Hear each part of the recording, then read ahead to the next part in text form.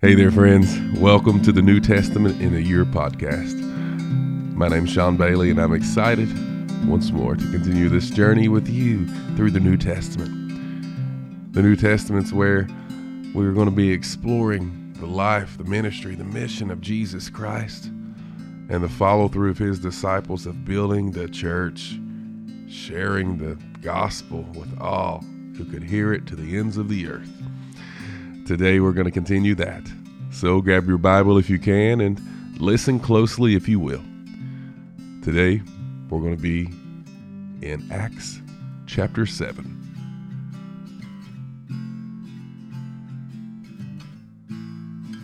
Acts chapter 7. Now before we get into all those verses, this is a pretty long chapter. We're looking at about 60 verses. 60 verses in chapter 7. We've got a lot here to look at. If you remember from the previous chapter, in chapter 6, we were introduced to Stephen. Well, this is a continuation of Stephen and the story of the first Christian martyr.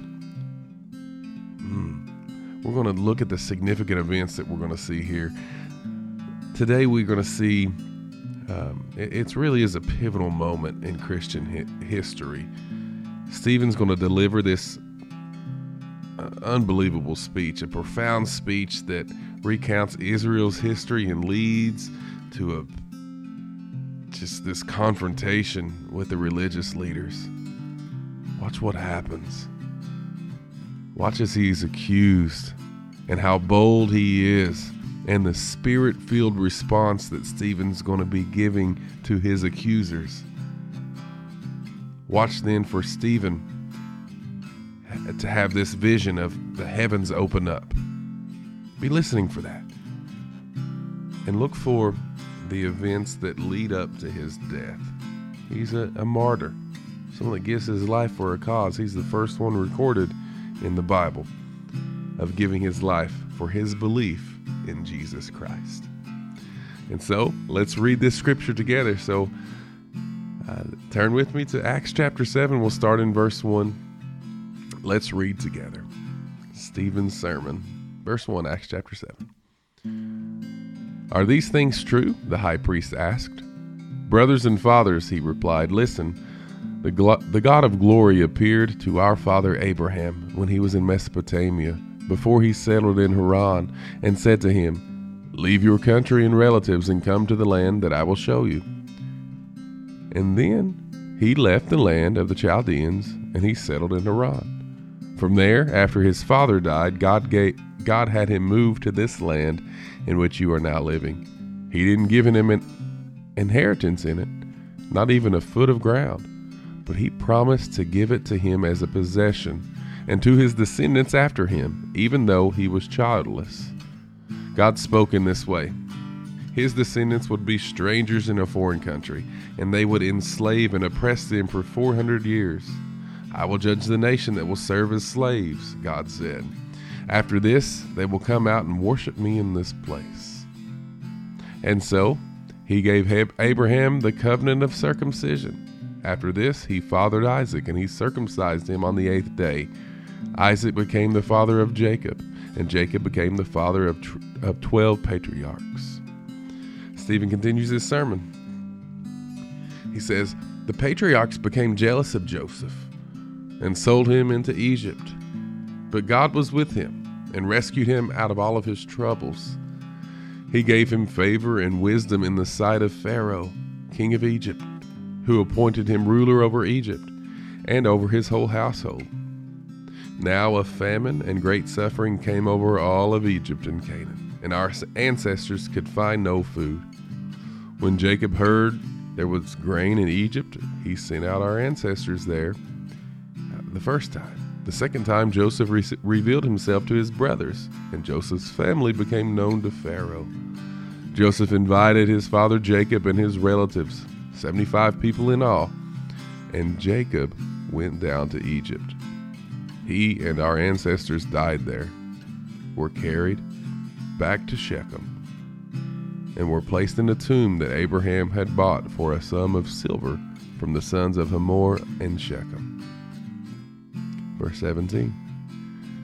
As the time was approaching, and this is still Stephen's sermon, as the time was approaching to fulfill the promise that God had made to Abraham, the people flourished and multiplied in Egypt, until a different king who did not know Joseph ruled over Egypt.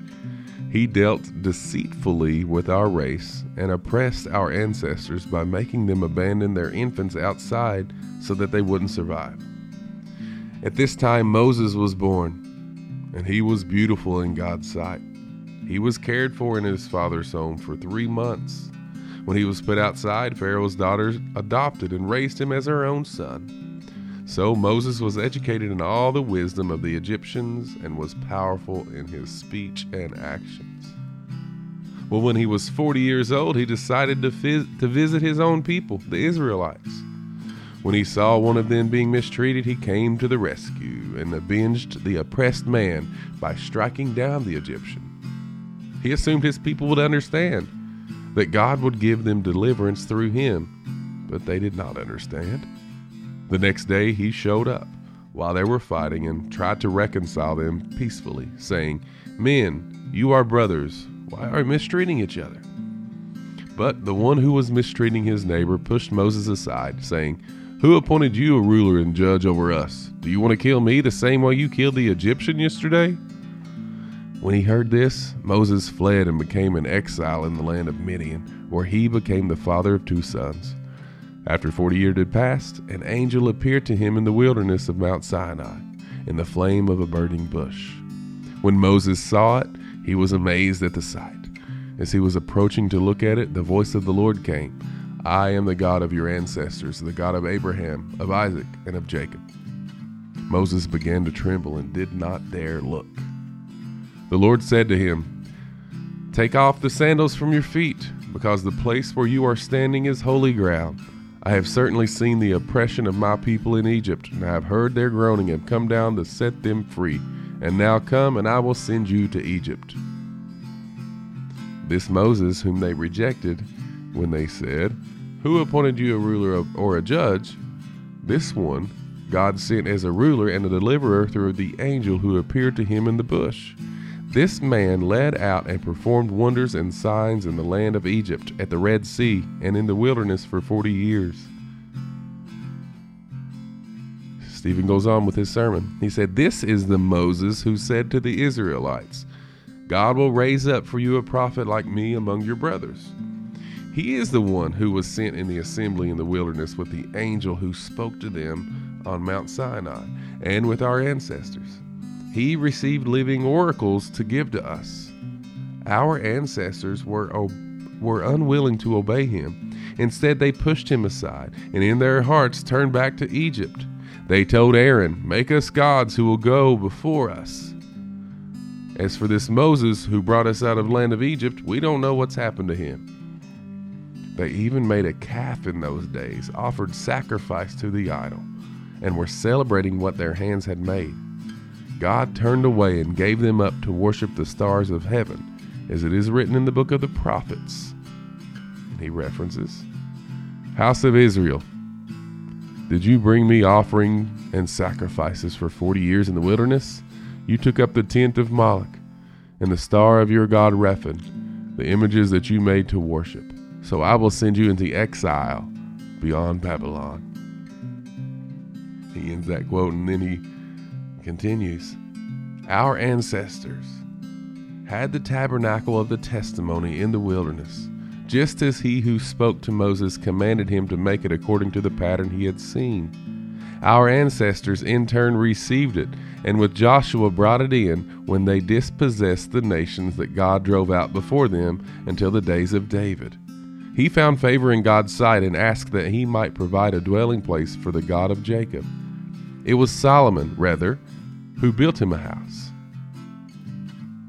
But the Most High does not dwell in sanctuaries made with hands, as the prophet says." And then he goes on and quotes Isaiah. It says, "Heaven is my throne, and the earth my footstool. What sort of house will you build for me, says the Lord? Or what will be my resting place? Did not my hands make all these things?" He ends that quote and now continues in his sermon. You stiff-necked people with uncircumcised hearts and ears. You are always resisting the Holy Spirit. As your ancestors did, you do also. Which of the prophets did your ancestors not persecute? They even killed those who foretold the coming of the righteous one, whose betrayers and murderers you have now become. You received the law under the direction of the angels, yet have not kept it. He ends his sermon. Says this, verse 54 now. When they heard these things, they were enraged and gnashed their teeth at him. Stephen, full of the Holy Spirit, gazed into heaven. He saw the glory of God and Jesus standing at the right hand of God. He said, "Look, I see the heavens opened and the Son of Man standing at the right hand of God." They yelled at the top of their voices, covered their ears, and together rushed against him. They dragged him out of the city and began to stone him. And the witnesses laid their garments at their feet of a young man named Saul. While they were stoning Stephen, he called out, "Lord Jesus, receive my spirit." Then he knelt down and cried out with a loud voice, "Lord, do not hold this against them." And after saying this, fell asleep. That is the end of chapter 7 of Acts. Let's pause for a moment, and then let's reflect on what we read and try to find application with this in our lives.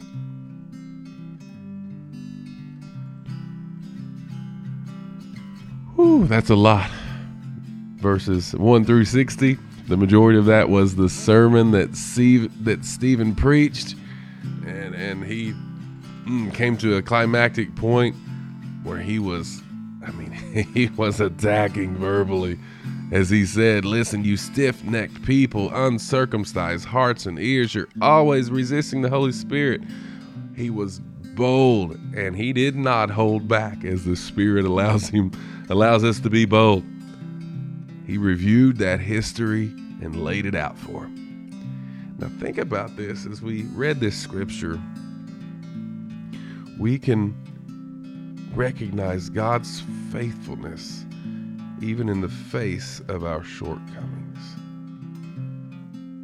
Stephen's great example of responding to opposition with grace, with truth, with boldness, but with grace. Think about a current challenge in your life.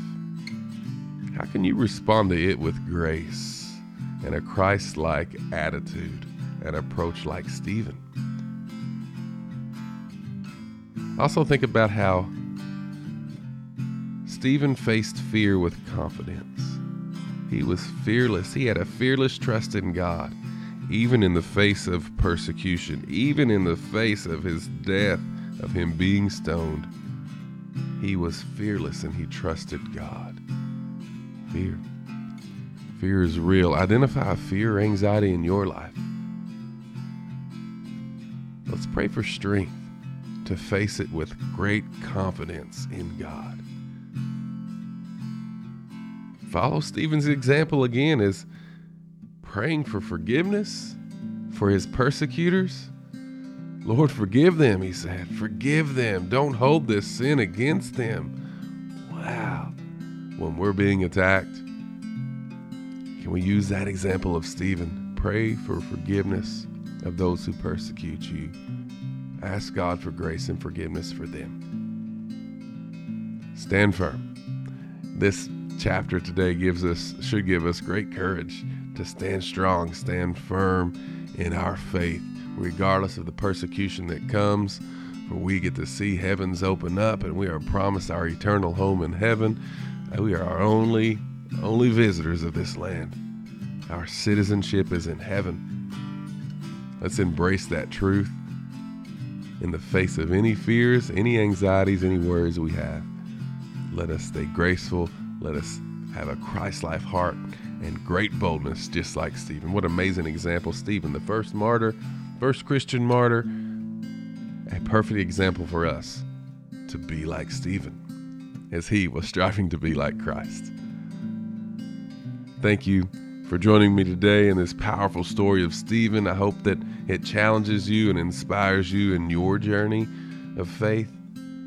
As we move next time to Acts chapter 8, we're going to see the ever-unfolding narrative of the early church.